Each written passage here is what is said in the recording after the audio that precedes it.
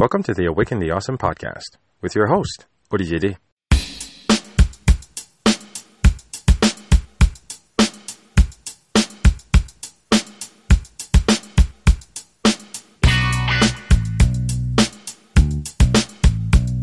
This is Awaken the Awesome, a podcast where we take a moment to acknowledge that we are all in this together. Through enlightening conversations and personal insights, we like to connect with individuals just like you, who show us how they are bringing a little bit of awesomeness in their individual journeys. Our hope is to encourage you to always keep pushing and to stay awesome along the way. There was something special about my next guest that I couldn't put my finger on when we first connected. Was it his infectiously genuine energy that transpired through our initial call as we got to know each other better? Was it his generosity and courteous demeanor as he graciously welcomed me in his own home as he'd previously had me on his own podcast? Was it his perceptive ability to reach out to me out of nowhere when I wasn't really in the best of moods or mindset? Was it his joyous celebration of the daily little wins in life? In hindsight, as I write this intro, I'm pretty sure it was all of the above.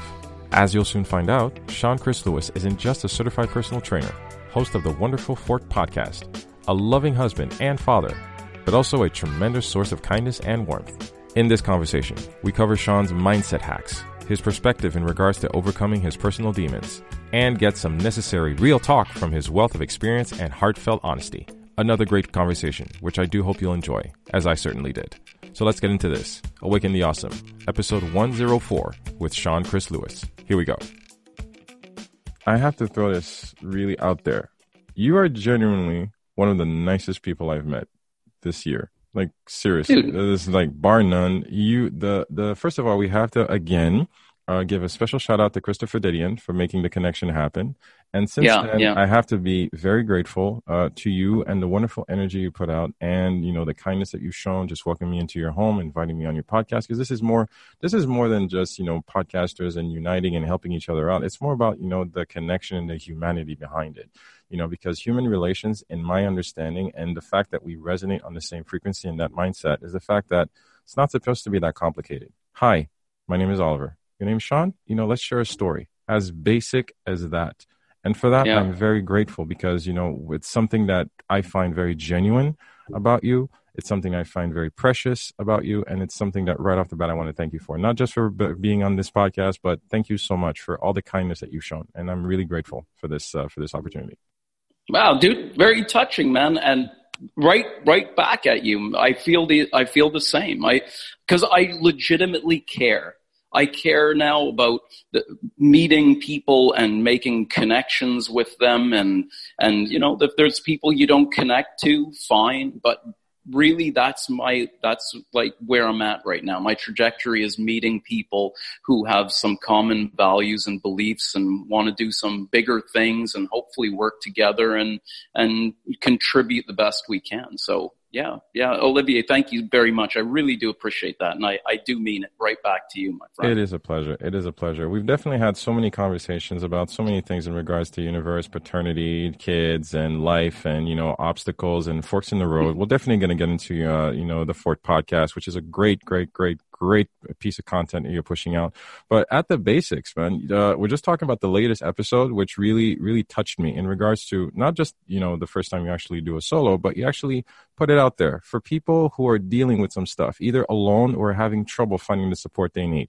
What did it matter so much to you to actually put an episode like that out? Because there is a lot of mental health issues talks going out right there. But, I felt it came from a genuine place. What fueled, that episode particularly? Yeah, that episode wasn't supposed to be. That episode just came because I had the episode that I'm working on right now in the editing phase. He couldn't make it. That was Nathan. He my very good friend and CrossFitter, phenomenal athlete.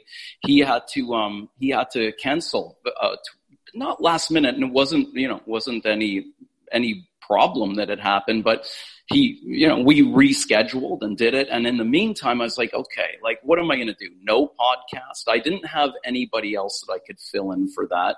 So I said, well, I've got myself and I've got some ideas that I want to share with people. But my biggest concern, Olivier, is I don't think that we need more information. So I didn't want to do an information podcast, about how to anything. I mean, how to podcasts do very well. However, I didn't feel that I was in a position to put out a how to or bring in some more information. I wanted to really stay true to what Fork Podcast was, which is about helping people. It's not about giving more information. The information's out there. This is about helping people and giving them some tools. So I said, well, I'm going to dig in. I'm going to get a little uncomfortable and do a solo cast. And I said uncomfortable because I don't really like talking about myself that much. Not that not that it's a transparency issue. I have no problem being transparent, but I feel like there's all these people around with their stories. I want to share their stories and bring that to other people and make something not about myself so much. So I said, well, okay, what I'll do is cut through some of the stuff that I feel is very valuable, which is trying to say something that can resonate with people who don't have a lot of resources, I use the term tunneled. Tunneling is there's this great book that I read called Scarcity. And it was talking about when people are in a position of scarcity, they can't really see beyond the problems that they have. Think about yourself. I think of myself whenever I've been going through a very serious problem in my life. I was so tunneled into the problem that all I was seeing was, say, the bills, the fear of not being able to make things work at the end of the month. And I could sympathize with somebody who had less and less resources. And I wanted to say something that could affect them, that could hopefully do something to help them. So that's where that podcast came from. It really was it was really from my heart, that one, in that I think there's a ton of bullshit out there where everything's about monetization of health and wellness. It's all about how do I make a buck on the current trend that's going on? And I thought, I don't want to make $1 on health and wellness, Olivier. It's not my interest. I already have a business where I work as a personal trainer, and I have some other sideline businesses that I do that produce money for me. And the one thing that I really wanted to do was when I shared information with people, I wanted it to be about everything else except monetization. And that's what that was. It was like, I'm going to try and talk to the person who has no money, who only has their living room to do some push-ups in and do some squats and maybe get up in the morning, and hopefully they're going to have something that gets them out of bed, that gets them just a little bit more excited about life, that they can get through that day and at the end of the day say, damn it, I accomplished something. I did something that brought more value to my life. Because, Olivia, I feel that if we don't get to this point where we're helping the people who have the deepest problems, we're just going to see this endless cycle of social need. If we don't make people stronger and we don't help people to be able to discern between the tools that are going to help them and the tools that are just to monetize their need, I feel like we're never going to get there. And so that's where my heart is. I'm for the underdog, Olivier. I really am. It is really crappy to actually have to go through something alone. And a lot of people right now, and let's not even talk about the fact that the holidays are coming up, so be ready for a lot of holiday blues coming up. And let's not forget that, I'm not taking away anything from, the entire festivities and joyfuls of the world. But opposite that, there's a lot of people going through stuff. Call it debt, call it sick kids, call it working jobs they hate, working, seeing a loved one in the hospital. So I totally resonate with that because, if we're just talking about, physical fitness and everything, yes, okay, fine, be beautiful, go to the gym, eat right, exercise, do some push-ups, go for a walk, think about mindset, sleep well. But at the same time, for some people, it's actually hard. For some people, like you said, they can't afford to go to the gym.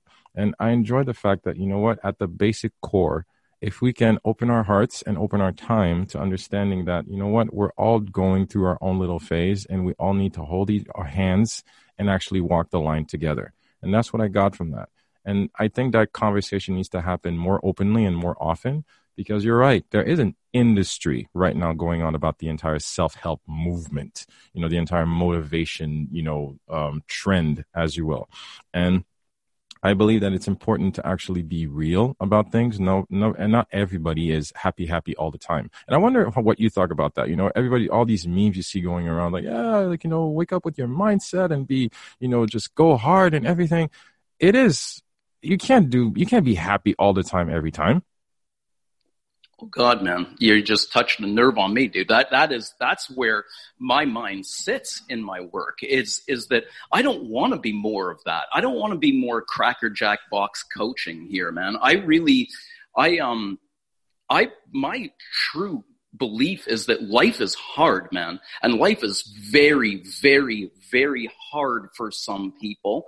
And for them to even see a better version of themselves like tomorrow is next to impossible.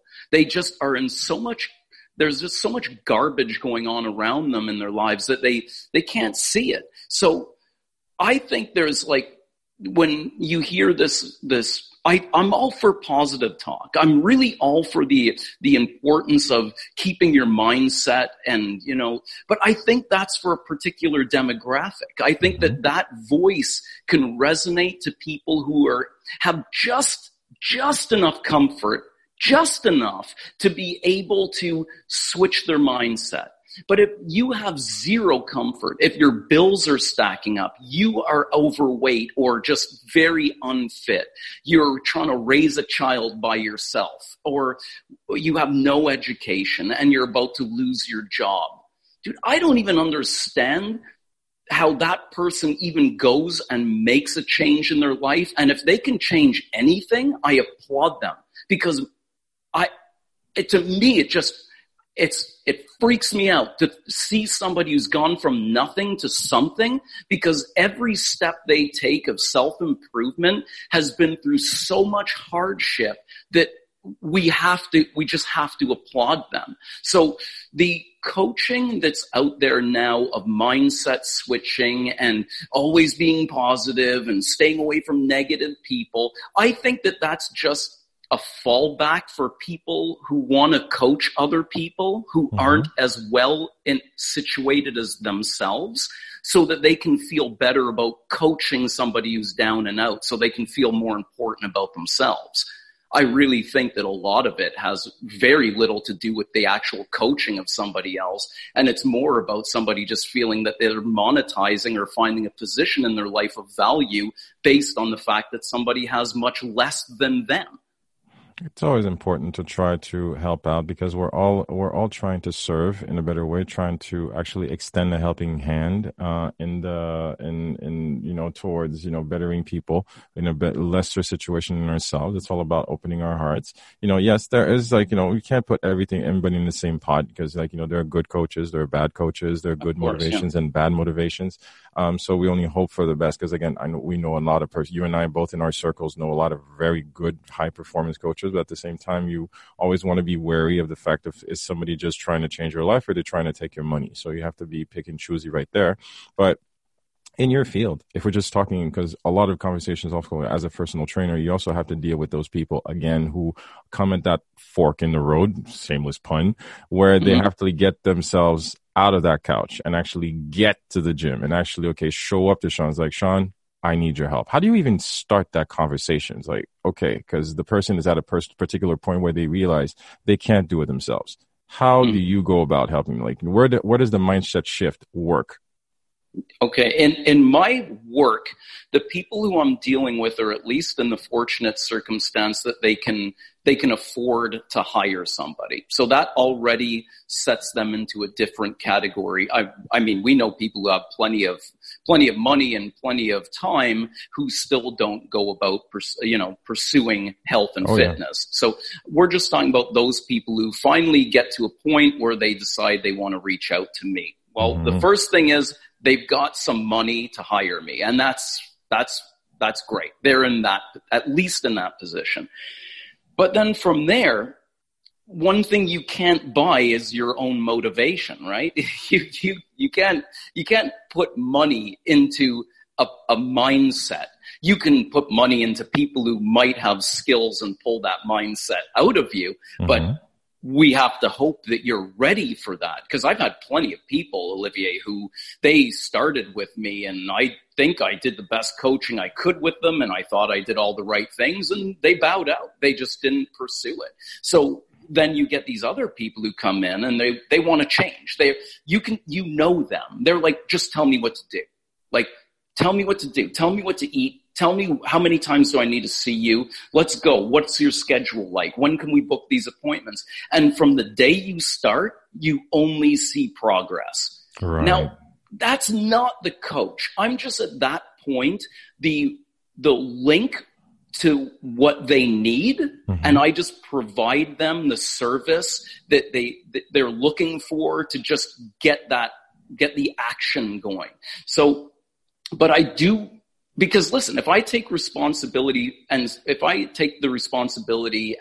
ownership of, I helped this guy lose 50 pounds. I helped him get these phenomenal results. I'm a great coach. And okay. So then what about the person who left? I have to then say, hey, like that was me. I wasn't a good coach. They left because I didn't coach them properly. So what I do is with success or failure, I make sure I say, it's all on you, man. I'm here to help you. I'm here to guide you, but this is all about you. When you succeed, it's you, man. It's you. I applaud you and your success. You got the mindset. Sure, I was there to guide you, but it's you. And the person who left, I can't take that on myself. I can't say that if a person quits and leaves, I'll evaluate myself, yes, and say, could I have done this differently? What can I change next time? But I can't say that that person left and it's my fault. We have to always say that the person is first and foremost responsible for themselves. People need to be responsible for themselves. These people at least. Now we have the other category of people. How can somebody be responsible for themselves when society might be failing them, when life around them is failing them in ways? So you see, I feel like there's these different layers of people. Some people are at a place in life where they're ready for that kind of responsibility. And you can say, yes, this is all on you now. But then there's other people that we have to say, where are they at in this? How much of it is the society around them that's setting them in a position of failure? How much ownership do we put on those people? It's tricky territory, man. Coaching people through health and wellness is really all encompassing. It's all encompassing because it all matters. It's like their personal circumstance, their health circumstance, their mindset circumstance. It's definitely something that, in all the conversation I've had with you, there's a lot of passion there and there's a lot of emotion that's attached to it because you genuinely care. And because you always even say it in all your episodes, basically, because you want to help, you give out love, and it's all about caring for the person. It's all about, just something that really holds true to your heart. And that's something that's really humbling. And personal note, because I was re-listening to because I listened to all your episodes. Yeah. Because I like you that much. And there was one personal story that you shared. It was on the episode with Michel Babin about starting your own successful business. And you shared a story. It was 10 seconds of your own conversation where you shared that in regards to you had to make it to Christmas dinner at your family's, but you couldn't make it. Mm-hmm. And I went through that, but I wasn't married with kids anyway, but my girlfriend, now my wife, obviously I was working a night shift at the time, but you had to work either Christmas or the holidays, but just to get paid a little bit more, I worked both nights, that period. And I remember that. And I'm just like, when you told that story, I'm like, you have to look at what you have to sacrifice. Look at, the word sacrifice and what you have to go through because, hey, you're grinding, you're providing, you're doing what you have to do. What would you tell yourself back in the day? Do you look back at that story and say, okay, those are the sacrifices I had to make to be where I am right now? How do you look back at those times? What was Sean like then compared to Sean now? Where does the evolution come from? I'm interested. Olivier, it's a miracle I'm still married. In fact, wow. I was going off the rails in those days. I was just, I didn't like my life anymore. I felt like, I'm going to use the word, I felt like a total loser in my life. I hated the work that I was doing. The thing I loved was going to school. I was actually studying personal training, and I loved to do that. It was the thing that I was just, it's the only thing that was keeping me holding on to liking myself. And, but it was also in the way because I was driving this delivery van. I was delivering sandwiches, man, for a catering company because I had been laid off a job and I needed to continue providing for my family. So I got this job working for a catering company. And while I was doing that, I was at school, and all I was doing was running around, Olivier, like with $5 in my pocket all the time, man. I had no cash. And my wife, she was so patient, but I felt that these were days, man. She was just giving up on me, man. She was like, she might deny it, but I felt it. And I had nothing. I felt I had nothing to offer anymore. And so I started drinking a lot, and I wouldn't make trouble. I don't say I was a troublesome drunk, but I would just drink beer at the end of my day and just try to forget that day and hope the next day doesn't start, and all the while trying to raise my daughters. And I remember yelling a lot around the house, and I had a bad temper from time to time. Not when I was drinking, I was just a bad-tempered guy. And there was this one instance where I remember I was yelling at my wife. I was just so obnoxious. And I looked into the bathroom, and my oldest daughter, she was little, she was maybe about 3, and she was in the bathtub, and I saw her washing her belly, but looking at me with this face of Daddy, why you I felt like I scared her, and I know I did. And when I looked at her, she looked away really fast and kept rubbing her belly, washing herself. And if I could rub a memory from my mind, it would be that, dude. I felt so ashamed, man. I felt so ashamed. And from there on in, my wife and I went for marital counseling, and we really tried, we really tried, and we pulled it all together. There's a woman, Yvonne Clark in Montreal. She was our family therapist, and this woman saved our marriage, dude, saved me. She saved my life. She really did, because she saved my wife, she saved me, keeping my wife and my family together. And yeah. What were we dealing with? Were we dealing with anger? Were we dealing with shame?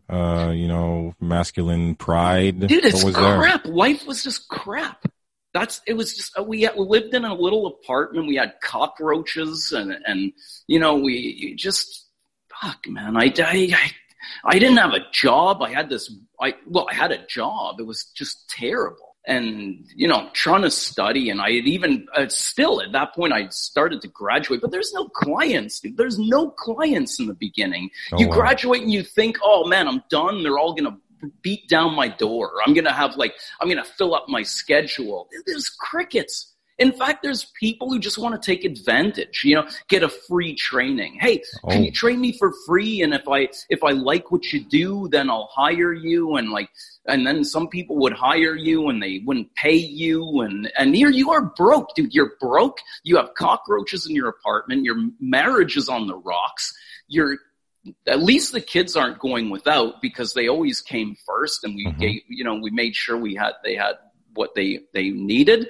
And but damn it, dude, it was just bad. It was just there was all of it. Anger, not able to provide for my family, the frustration of what am I going to do with my life. I was never great academically as a young man. I'd battled with depression from the age of 13 and panic attack disorder, and was heavily medicated as a kid. And there's, all kinds of disruptions that really set my life back. And I think at that point, that was the period in my life where there was no looking away from your problems, man. They were all staring you right in the face. And it was like, either you fix this stuff or you're losing your family, you're losing yourself. I was 40 pounds overweight. You? Olivia, it was bad, man. I'm telling you, that's why that podcast that I blasted out the other day talking about don't judge people, dude, I was there. I was in this situation where, you talk about the darkness in the belly of the whale, like I was in the darkness, but there weren't no Geppetto down there with me, like I was just in the darkness with no guidance out. And it's not a good place to be, man. It's not a good place. And thankfully, there were some elements of my character, which I don't know why they were there. They kept me going, they just kept me going. I didn't give up. I just did what I needed to do. And yeah. A lot of people, you have this conversation a lot because sometimes it's always hard to actually have the audacity and courage to look inward, because you said it yourself. It has to start with you. Of course, you have to work on the marriage. You have to seek, counseling and everything. But you have to have that talk and that, peeling off the layers and actually look at, the ugliness that's there and see how you can work from there. And, it takes courage. It takes strength. And I'm happy to know that there's been an evolution. But how would you advise people to actually have that, that talk with the inner self to actually help them, move forward if we can? Wow, man, dude, you gotta find one thing that keeps you going. You just gotta find this one thing that will get you up and get you going. I don't know what that one thing will be to somebody, but I would not give Sean Lewis, 30, we're talking about 30 years ago, I guess. So I was at that time. So I'm 52 now. At that time, I was about 30. I was about 33, 34 years old. So, that Sean Lewis, I would be very careful about what advice you thought that he could walk away and apply. Mm-hmm. I was in such a negative place. But the one thing that I did do prior to being that bad was when I was about 18 years old. So I would encourage people to listen to this one point, because this may be the piece that held it all together for me. When I was about 18 years old, I was up in the Montreal Jewish General Hospital to see the psychiatrist who was renewing my prescription for imipramine, which was a very strong antidepressant at the time. Okay. And I was sitting in the waiting room in the Montreal Jewish General, and I was in the psychiatric ward. And I was just an 18-year-old going to renew his prescription, going in to see the psychiatrist, and they would have an 18-year-old waiting in the corridor of the psychiatric ward. Dude, all you saw was like people who were legit, like mentally ill, like sick. Yes, depression, I get it. Yeah, don't worry. I lived with it all my life. I know it's an illness. However, it's not banging your head against the wall repeatedly with an OCD, nor is it shuffling down the corridor, with your robes open in the back so you can see the person's bare ass and hear them mumbling under their voice. I wasn't that sick. And that's what I was seeing. And I was sitting there. Old. Yeah, and I stood up, I went to the bathroom, and I just looked in the mirror, and this is not to be like dramatic. I really did. I looked in the mirror, not to talk to myself, but I just yelled, man. I just was like, I took my prescription, threw it in the garbage. Hello everybody, I don't recommend you do this. I don't recommend anybody toss their meds, but that's what I did. And I ran home. I lived probably about 15 kilometers from the hospital. Mm-hmm. And I just ran. It would have been in March, early March. So it was still in the throes of winter. And in my boots, I ran home from there. And on the corner of the street, I was waited at a red light, and I just ran full tilt all the way home. And just before I got home, 1 block from my house, I put my hands on my knees to gasp and catch my breath. And I looked up, and in the window, there's a sign that said Yoga Bliss. When I was 18, Olivier, yoga was not popular. Yoga was for weird people. Yoga was for like grungy sort of like what are you? That's strange stuff for a young man. Peace-loving, tree-hugging hippies. Oh, dude, it was not popular. It is not what you see now, like with Lululemon and stuff. It is not the same style. So I don't even know why. I went up and I knocked on the door, and the door was opened by an old man, a doctor from the Punjab, whose name is Dr. Madan Bali. He invited me in, and he proceeded to save my life. He said, I'll help you. I will do whatever you require to get you better.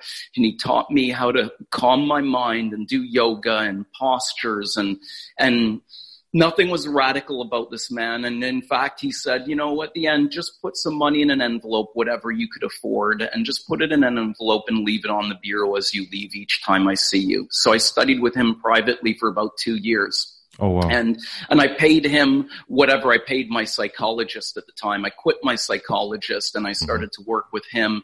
And I believe that that's the thing that held me together when things would fall apart, because that period of my life brought so much meaning that I couldn't forget it all.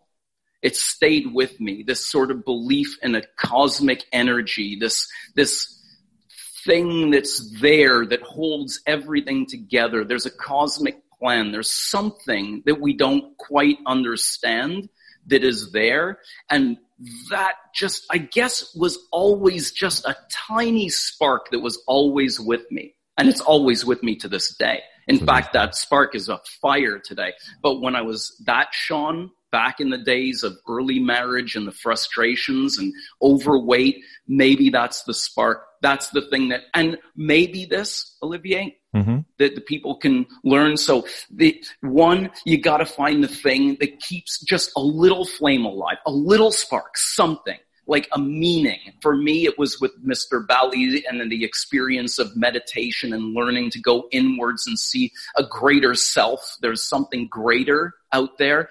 That's one possibility. The other was that to be open to the counseling.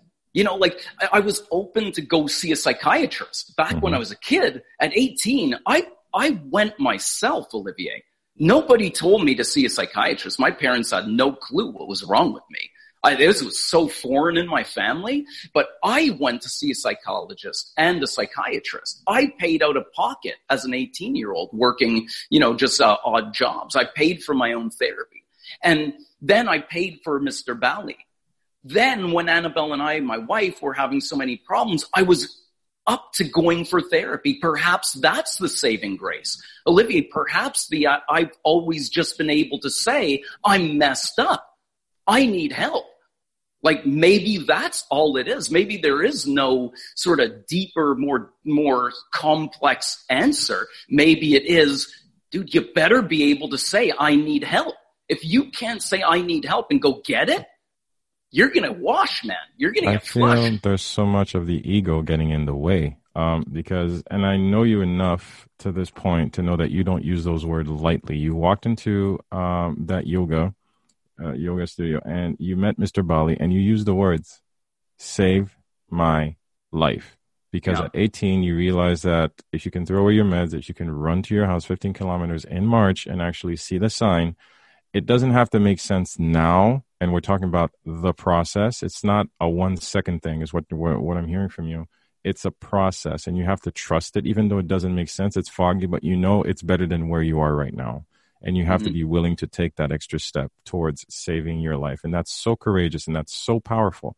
As a father myself, and of course your kids are older, because there's so much literature going on right now saying that this generation, with all its exposure and all its comparisons and all the looking over your shoulder and see, okay, what's the next viral thing? There's a lot of anxiety going on. There's a lot of doubt going on. There's a lot of confusion in regards to the identity of self in terms of affirming who we are. What do your conversations look like with your kids?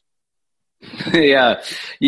Our conversations have come a very long way, but one of the best parts is we were always able to have the right conversation at each phase. We never missed a phase together. I often feel that as a parent, if you miss a phase, like if you miss the conversation with a 13 or 14-year-old girl talking about condoms, like, dude, I said stuff that was very uncomfortable for my girls, like very uncomfortable for them. And I didn't care. I said, nobody's going to tell you this in school, so I'm going to tell you right now. Mm-hmm. Like, and I was very graphic about sex, condom usage, all of these things, at 14, 15 years old. And you know what? I had a relationship with them that they were actually able to listen, and they'd even ask me questions, and they'd leave the room, and I'm like, oh my God, I can't believe I got away with that conversation with them, man. I can't believe they gave me permission to have that conversation with them. So I even though I had problems, like marital problems in the earlier days, it seems that Annabelle and I were always able to pull things together enough that we were able to be very present for our daughters and like help them through the phases that they've gone through. Annabelle has always been, she's a Latin American, so those girls weren't pulling any wool over her eyes, man. Mm-hmm. They operate from this position of distrust. Annabelle was always like not trusting a damn thing. Like she said, Sean, you be the Canadian and you trust them. I'm not trusting anything. I'm not trusting them. No. So we had this great balance in our relationship of like a little of Annabelle, a little of Sean, and we would sort of help the girls through their phases. So the conversations just kept evolving and going to the next phase. And now the conversations are really about helping them to navigate all the, like you said, all the stress, all the comparisons that go on in life, all the things that the pitfalls for young people worrying, oh God, I haven't specialized yet. Oh, I'm in college and I don't know what I'm supposed to do with my life. And I'm really good. So is my wife. It's saying like, will you relax, man? It's gonna come. Just try different things. Nobody's expecting you to know exactly what you want to do right now. And I find that having that conversation where you can just help to ease their anxiety rather than pour gasoline on their anxieties helps them to just calm down. Because Olivier, I will tell you, I see it. The stress is palpable, man. You do? And it's it's very sad. And young people, in fact, in what I do, many young people, young men, young women gravitate towards me, and they seek advice from me quite often. I mentor a lot of young people, and quite often these are the messages that they respond so well to. They just need to be reminded that, life's like long. Life's a marathon. Like you're going to build experience and you're going to grow and things are going to get good. It doesn't have to be great right now. You don't have to know it all, and you certainly don't have to be positive all the time. You know what? Just don't be so negative that you stop doing the fundamentals.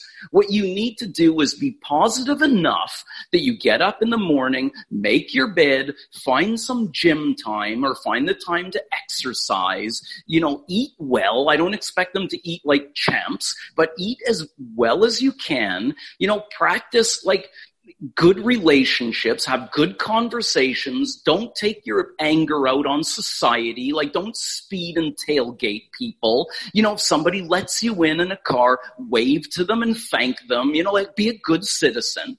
You keep those fundamentals alive and you're gonna be fine.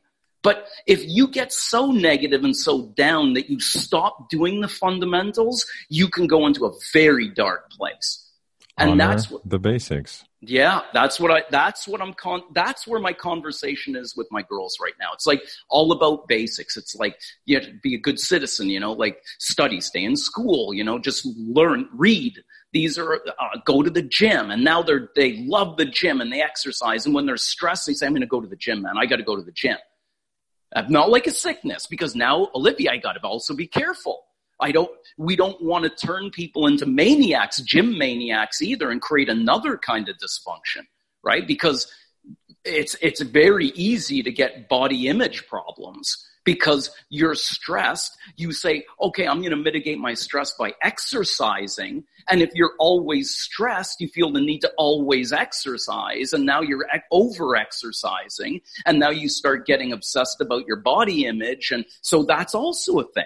So, dude, it's constant. I tell people all the time, they say, oh, I spend quality time with my kids. I'm like, are you crazy? You need quantity time, because life happens in quantity, not in quality. When you're on a cruise ship and everybody's having fun, like, you get in a few little family spats now and then on vacation, but your friend's not there offering you a joint, man. Your friend's not there, like, your friends aren't there offering you come out, hey, let's go drinking and stuff. Like, life is not happening in quality time. Life is happening in quantity time. So you need to be around to think, okay, am I having the right conversations at this moment with this person? And am I also covering all the externalities that can come out of that conversation?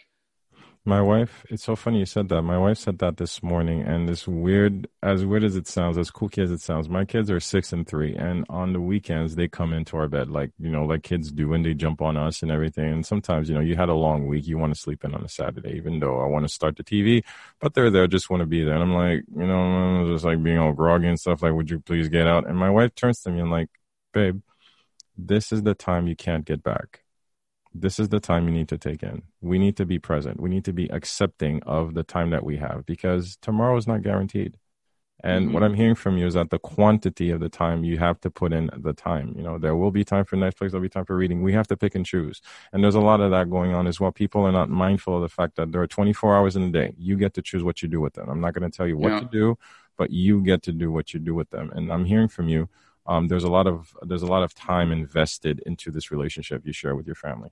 Dude, yes, absolutely. And the time is why? Because my wife and I we don't hover over our kids. We never did.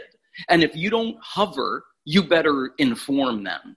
You better give them the tools that they need to go out into the world and make the right amount of mistakes. But you can't protect them all the time, and you have to let them fail. You have to let stuff happen.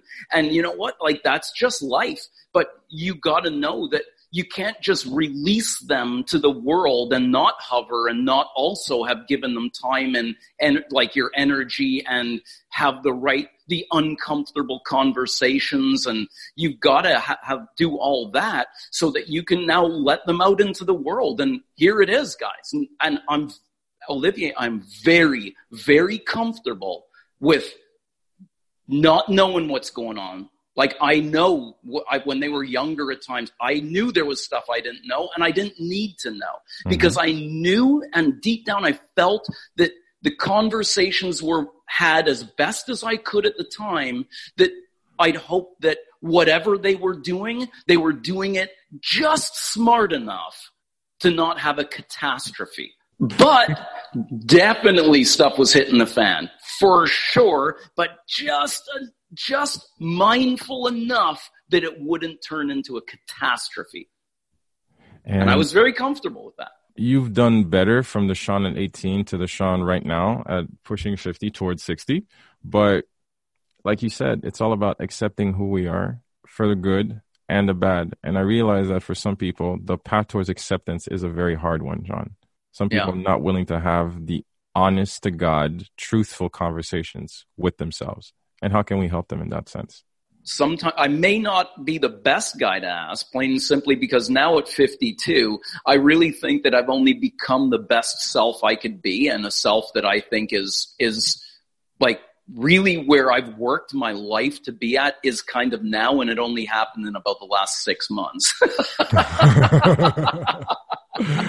Oh, wow. Yeah, it's been a long, tough ride, dude.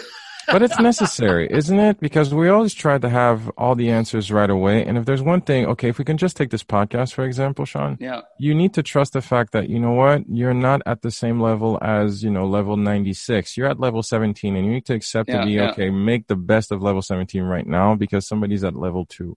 We use the gym as an example as well. Somebody can't do 1 push-up. Somebody can do 600 on just one finger. You know this. And and it didn't happen just like that. It took a lot of time. It took a lot of growth. It took a lot of patience. You know this as an entrepreneur, as a personal trainer. Like you said, no clients to now you have a steady client base, people who trust you. You have the expertise. You have the experience. You have, all the nuts and all the pains and bruises that came with it. but you have also the lessons that go with it. And I'd like you to talk about that, trusting the process. One, let's try and figure out who we're talking to. Probably everybody, except people who feel that maybe they're in a place where they don't need advice anymore. And that's already a person who might not need advice, or maybe they're the people who need the most advice. But if you don't think that you need any help, and if you don't think that you need to change something, then that's the person who should listen most right now. Because you can't make somebody know they need to be helped. It needs to be it needs to be a kind of discontent internally that they're just sort of like red, and it's small. It's like a spark, and you better just say it right. That helps them to say, yeah, I want to join this. I want to be this. I want to become a part of that sort of life. I want to get out of this rut and just do more like you. I want to be a little bit more like you. This level of fed up that I'm willing to actually make that step forward. Yeah. So okay, so what does that person do?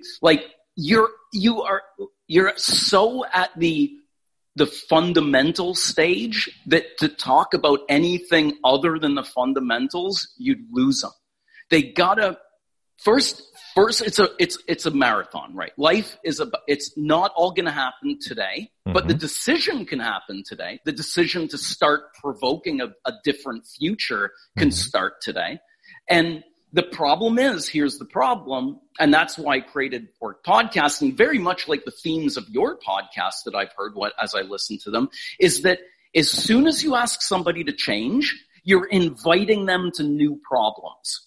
So as soon as they start to change, they're going to encounter problems that they haven't necessarily dealt with before, or they're actually going to start to realize that unless I deal with this problem, I'm not moving past it. So forget that, man. I don't want to do that. I don't want to deal with that problem, or I don't want to, Jesus, what do you mean if I choose to do this now, I got to do that? No, I don't want more problems. I have to wake up earlier? Right. Or, I gotta stop calling in sick, or I gotta actually go out and get a job, and that only pays minimum wage. And I'm not saying this to be cynical or sarcastic. I mean it. It's a serious problem that the person is going to now encounter a bunch of new problems. So the first thing is, when you decide to change, you need to create a solid foundation around you that can absorb problems a little bit better than what you've done up until now. So that might mean having some conversations with people who you trust, who you need them to embark with you. They need to at least be there to help you when if you got to go move back home and live on the couch in the basement and shut the hell up and be a good roommate to your parents, if that's what you got to do, that's what you got to do. But that's the change, right? If you got to move back home and sleep on the couch at night, you better be the first one up, because your parents don't want to wake up and find you on the couch. You're going to get up early, fold all your blankets up, make it look like you were never even there, get the hell out of the house and go get work done. See, that's already a new layer of problems for somebody who's trying to change their life. So, but that's what you got to do. That's the basics. You got to get responsible again. You got to get responsible, period. You got to become accountable to yourself, self-efficacy. You need to become somebody who believes in taking care of themselves. It's like Jordan Peterson said. He said, you need to treat yourself today like you're going to be somebody, like you're somebody important, and that you're responsible to your future self.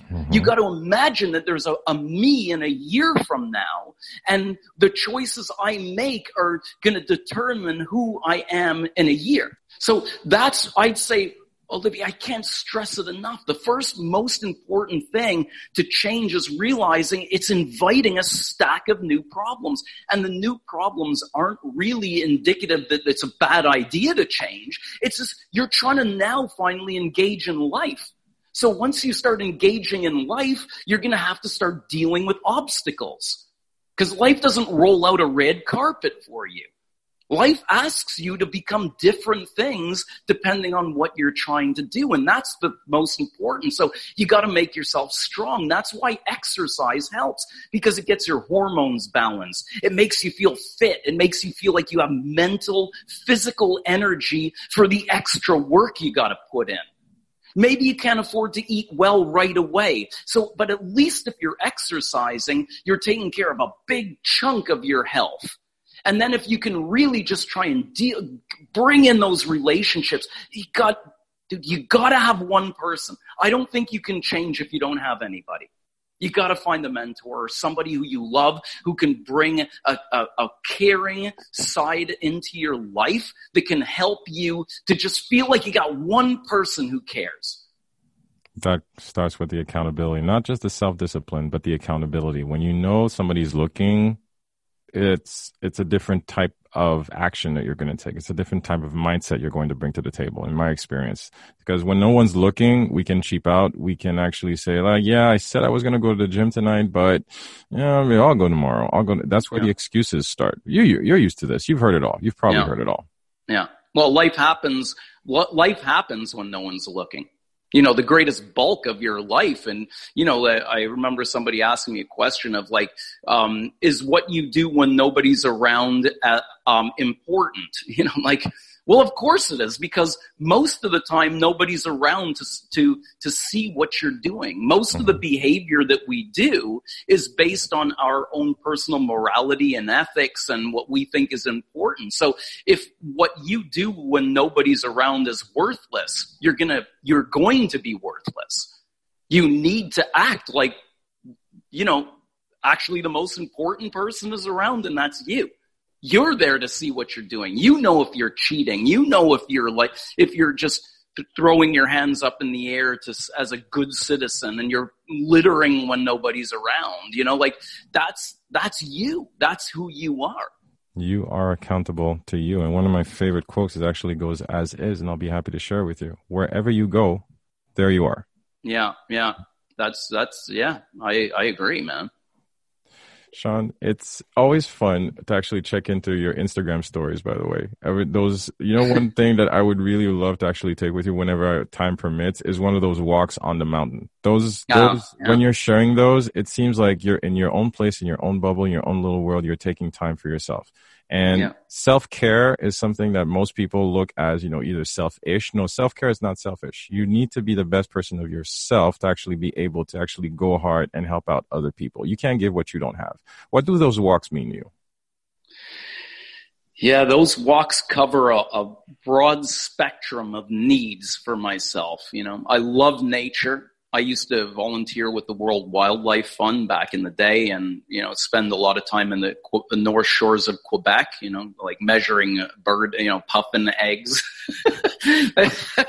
Yeah. I love the outdoors, man. And we are so blessed with this mountain in the middle of the city. And I just love I love the fact that running is such a spontaneous activity. Just put your shoes on and go.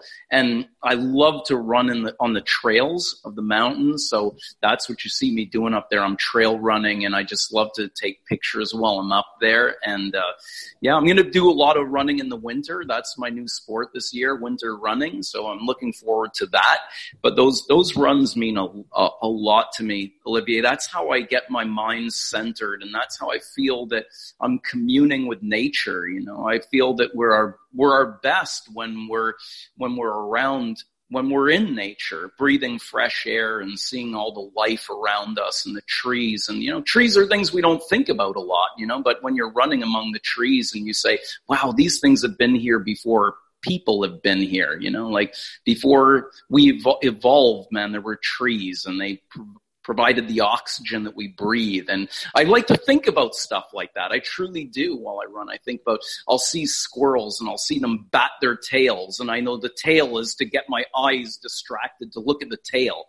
Much less dangerous for the squirrel if I attack its tail than its head, right? So like you start to see how evolution has made all these things the way they are. And birds, you know, the male birds will fly to a tree and start chirping wildly. And you know he's trying to distract me from I'm going towards the nest. And you're like, it's just so wild, Olivier. It just reminds you of all this stuff that goes on, and we forget about it living in an urban setting. That's such a precious thing, because it's just very few couple of seconds. Like, sometimes you'll just share the sunrise, or you'll just share just 2-bit tidbits of like whatever's going on through your head. And I'm just like, he seems so, it's his own world. Of course, it's his Instagram, but at the same time, it's just like, wow, that is what taking care of yourself for me feels like. Everybody has their own little thing, but I want to thank you for sharing, that humanity and the simplicity of how much it doesn't take much to actually, give yourself a little bit of oomph, a little bit of, dare I say, happiness in a very 24-hour period. It's as simple as that, because I think that people often enough and way too much try to overcomplicate things. I think that's where we are, and that frightens me a bit. Yeah, you're right. And listen, being happy, like I don't pursue happiness because I know happiness is just an emotion that's not sustainable. Because when you're happy, you feel like everything's fine. You don't pursue new things when you're happy. Like you pursue things when you feel like something's missing. So I like the fact that I'm happy because I worked hard to get something. And then as that fades away, I move into my mood of, okay, I was happy. Now I want to work towards my next layer of happiness. I'm going to go for my run. And I know that just gets my mind cranking and feeling great. And then I get to the summit of the mountain. I take a selfie up there. I'm like, hey guys, look, man, I'm here. I made it to the summit. I'm happy. So you work for happiness. It doesn't just fall on your lap, and it's certainly not the thing you pursue. What you pursue is the things that make you happy. And in the pursuit of the things that make you happy, you're feeling good. You're feeling great. Like you're not happy, click your heels happy. You're just feeling really in sync with the things that you're working to bring you closer, constantly closer in proximity to happiness. It shouldn't be too hard to make you happy. You should always be kind of hovering close to it. So, and then when you're not happy, you don't feel unhappy. You're just sort of like, just falling a little bit of a level below happy, and that's where you're buzzing about your life. That's where you're making life happen. So those pictures you see, I mean it with all my heart, dude. To take pictures of sunrises, and I'm so appreciative to be here and share the things and be at a place in my life now where I can start giving more back, because up until now, I've played some of my cards wrong in life. I've made some mistakes that have had very strong repercussions on my life and re-provoked the evil of that depression that I've always suffered from. And I've made decisions and choices that provoked it and brought it back very strong in my life. So now I find that I'm finally clever enough and finally starting to understand myself and what I want from my life well enough that it's really not present anymore. The last 6 months, I'm not kidding when I said the last 6 months of my life, I feel like my life really began. And I don't want anybody to think that's depressing. It's been a particular kind of life with certain struggles that people have had it far worse. People have had it far better. But it's my life. I need to think about my life. And only recently does my life feel like it makes sense. I want people to know that it can make sense of their life sooner than 52 years old. But like I said, I've made decisions and choices that had repercussions on my life that didn't allow me to move forward, and like it provoked, like I said, anxiety, depression, and things that were really can stall your success and progress.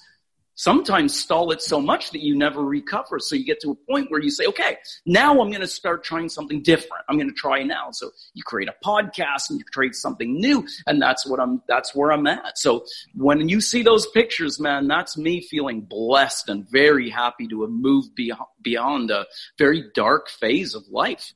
That is such a powerful example, because from what I'm hearing from you, gratitude is not something that's hard for you anymore. And there's a lot of effort people need to put in right now, and I'm saying it out there. A lot of people are not grateful enough. People complain too much. People don't realize how sometimes you have it far better.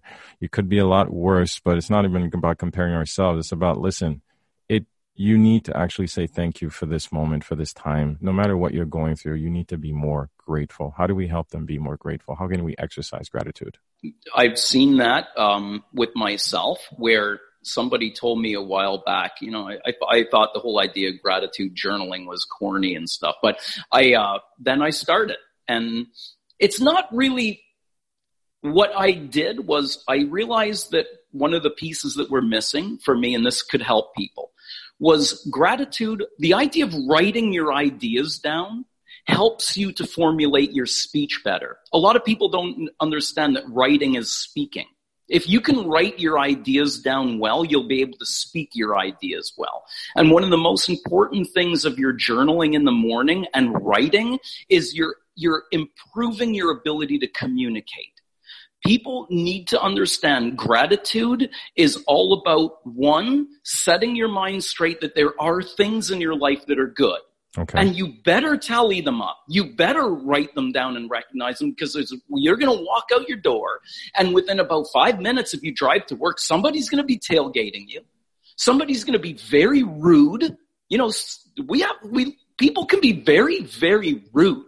Because they're busy and they got to get somewhere. They're willing to be rude to other people. There's other people very courteous, but the rude ones might mentally affect you. You got to be very careful. So can the pleasant ones. But I tell you, you better write down the things that you're grateful for, because that's going to help you to at least take stock of what you got. I have a buddy of mine. We always have this joke when we sit down and say, okay, what do we got? It's always like, what do we got? Because you got to take stock of what do you've got. Bad English there, but I'm just using it. Mm-hmm. What do you got? Write it down, and that'll help to at least pump something into your brain that you're not starting from nothing. Something, dude. Even if you feel like you got nothing, you're living in an apartment with cockroaches but you're alive. You're alive, dude. Your eyes are open and you could see the universe. Like, you could see the trees. You're here, man. Congratulations, you're here. It might feel like crap and you're not like really happy to be here, and some people feel like they wish they weren't here, but you are. And you can say, right now, I'm here. Okay, I'm going to take a go at this. I'm going to be brave now. I'm going to have courage, because if you don't take a go at it, you're a coward. Like, just straight up, you're a coward. If you don't want to take a go at it, you're a coward. You're giving up. Don't be a coward, man. Take a go. Like, take a shot at it. Write down, okay, I'm here and I'm not a coward. And just keep telling yourself all day. Like, shit's going to happen. You're making sandwiches for your job, and you're 40 and you're like, just say, okay, I'm doing this. I'm not a coward.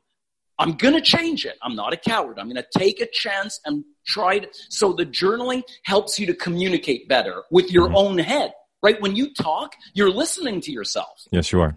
So you've got to learn to communicate better. So if you think journaling, that's like corny and that's weird, think of it that you're expressing yourself on paper, learning to communicate better, because you'll never get anywhere in life if you don't learn to communicate better. If you don't learn to speak with truth, and I don't mean I tell people what's what. Oh, good for you. You're fired. I'm not talking about that. Mm-hmm. I'm talking about truth, man. Like, be truthful with yourself. You don't like what you're doing. You don't like your life. That's fine. At least you realize it. Now you can be brave, not a coward, and start trying to change it. But you won't change anything unless you learn to communicate better with yourself and with other people. It's amazing. So that's why I say to do it. I say to do it pure and simply because you're just going to learn to speak better. You're going to learn to think more logically and articulate your words, because your ideas are locked up in your goddamn skull. And then you open your mouth, your tongue starts to flip around and your lips wiggle and sounds start to happen. But some people speak like that's all that's happening. Sounds are coming out. It's like, learn to use that brain and speak with clarity. Read, write things down. Listen to yourself. Use your voice notes on your phone. Listen to yourself speak and say, ooh, you want to hear something, Olivier? I used to speak like that, like a real Canadian. And I'd call my car a car. But I don't speak like that anymore. No. And I just released my voice, man, that I'm constantly speaking over. Not because I'm trying to impress anybody. I just didn't like the way I spoke. I didn't like my accent. So I worked to change my accent. You know how much work that was? That was a ton of work. Tremendous. But I can do it. I can do it now. So you can change, if you can change your accent by listening to yourself and then say, okay, car, not car. Keep saying, bang, it's done. It's changed. Like, you can change anything. Dude, you can. You just got to want to and be brave and not a coward. Change is a choice. Sean, there's so much we could actually keep touching on. Open invite. There is so much more that you and I can keep going on, but we have to cut it short. But Sean, I can't, the thank you doesn't even start it, but in a spirit of gratitude, thank you for everything. Thank you for this tremendous energy. Thank you for this mission of service and truth. Thank you for this kindness, this warmth, this fierce love that you put out. And I wanted people to share that, because that is definitely what I've gotten, through the conversations we've had over WhatsApp, and something I treasure. And I want to thank you for taking this time, because time is precious. And for me, it was time well spent. And I want to thank you for being on. I really do. Well, I thank you for having me on, dude. Listening to me go on and on. I can talk forever, dude. For a guy who doesn't like to talk too much, like I seem to talk a lot. But I really do want to help. I just want to explode, let all the ideas out, and hopefully somebody's listening that can bring some value to. And that's so important to me. The value is there. It's relentless, and the value is definitely there. As I like to ask, where can people connect with you on the interwebs? That with my Instagram, as you see, I'm always on the gram. So Instagram is the best place to find me. That's where I'm always putting out my stories. If you follow me, I will follow you back, and I'll engage in your stuff. I'm not trying to build up followers on Instagram. I'm trying to build some friendships and, find like-minded people. I'll look at people's stories. I'm there, man. I'm really there, because I'm not trying to hit 1 million followers. I'm just trying to create a lot of good, close relationships, or at least relationships at a distance with social media. And you can't have that many if you got 100K followers. So I like it to stay small. So I don't follow people back who don't engage. If they don't do stories, they don't look at my stories and I don't follow back, because I'm really legitimately trying to build a network of people who really want to be present. That's how genuine relationships works, because you can't. Yeah. How can you cater to 100,000 people? You can't. But I got no interest. When you interact with someone, of the real, deformed, live person that is interacting with you, through a comment or just a like, or telling you reposting and everything, there's a lot of value. There's a lot of worth in that, in terms of human connection. That's what fuels me, and I'm sure obviously that's what fuels you. And it's a very genuine thing. Closing off, running tradition on the podcast, quote, a kind thought, because you definitely dropped so many bombs here, but just rounding it out, a fun thought, call to action. Anyone can wake up tomorrow taking at least one next step, one decisive step towards the next level. What can we leave the listeners with? I knew you were going to ask me this, and I was like, I knew this was coming. Dude, I meant what I said before, to just be brave and try and just tell yourself, be brave and make the change. Just decide that you can change. And as hard as that is, because the decision is, like I said, with my clients that I've met in the past, where they decided to change too, but they gave up. So first, you got to decide and have that one thing that you can accomplish by the end of every day. And I would strongly encourage people to start with smiling.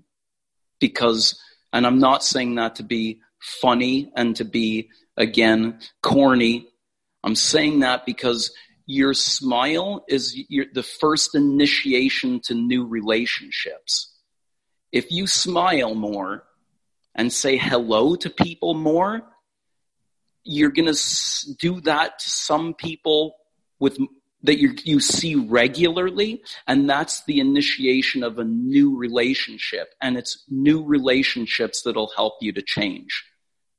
It's the only thing that's going to get you out of your spot is meeting new people, and nobody wants to say hi to a grouch.